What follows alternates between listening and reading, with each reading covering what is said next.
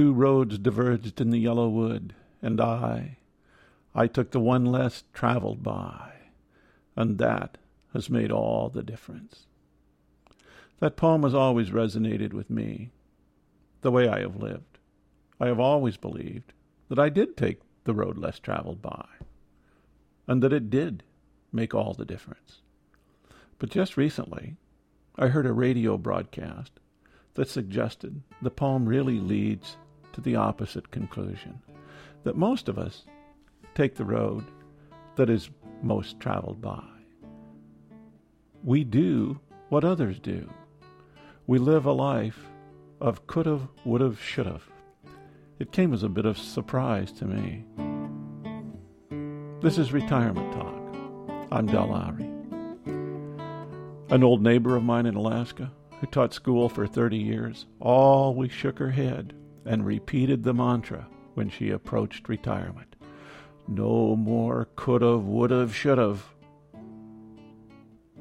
I always thought she had lived a very good life, but evidently she thought that she had done much that was against her will. She had regrets. Retirement was a time when life would change all that. She saved money in one fund or another. She and her husband bought timeshares in condos in Florida and Hawaii. She started to play golf. She looked to a bright future in retirement. Then she died. She didn't live more than a year into her retirement years. Her dreams ended in a cancer ward. She had spent much of her life looking back with regrets and looking forward with hope. It's a sad story. I'm trying to look back on my life and envision making other decisions and taking different roads. It's hard. For example, I just can't imagine majoring and succeeding at anything than what I studied in college. I can't imagine marrying someone other than my wife. We've been married 47 years and counting. How would that have worked?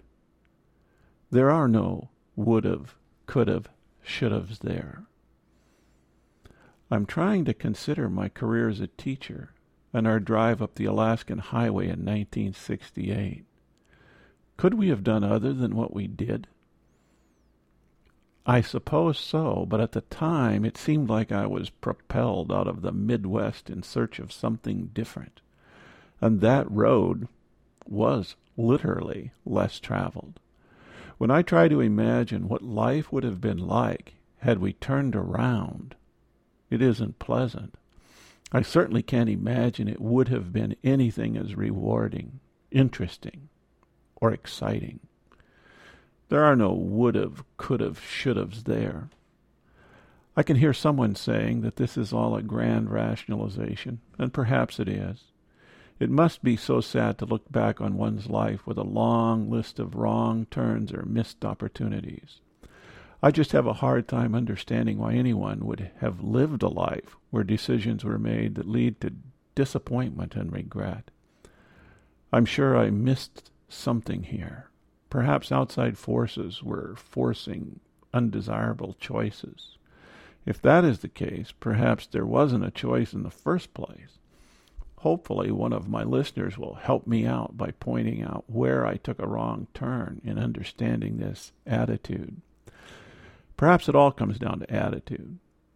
If we have an attitude that we have missed the train, then we indeed may spend time in the would've, could've, should've camp. Perhaps it is the attitude towards those decisions that makes all the difference. It isn't that we have gone down one road rather than the other, but it is our attitude about accepting whatever choice we made. I'm not sure where this attitude about life decisions come from. I suppose from seeing our parents and siblings in action.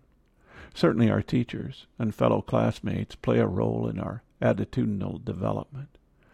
We learn to accept life as it comes our way. We learn to make the best of it. Or we learn dissatisfaction. We fall into a life of discontent. We complain. We do spend time wishing we had taken another path. One thing about it, Retirement offers us opportunity to not stay in the position of taking the wrong road. We can venture down one as far as we wish, and then take a turn if we so desire. We can change. We're never too old for that. When this podcast originated over 7 years ago, my wife painted a little watercolor of what I had in mind. It became the logo of the podcast. If you look at it, you will see 2 roads diverging in a yellow wood. Frost was in my mind then, and still is. We can all keep our eyes open, looking for the path that is less traveled. This is Retirement Talk. If you have questions, comments, or suggestions, contact Del at retirementtalk.org.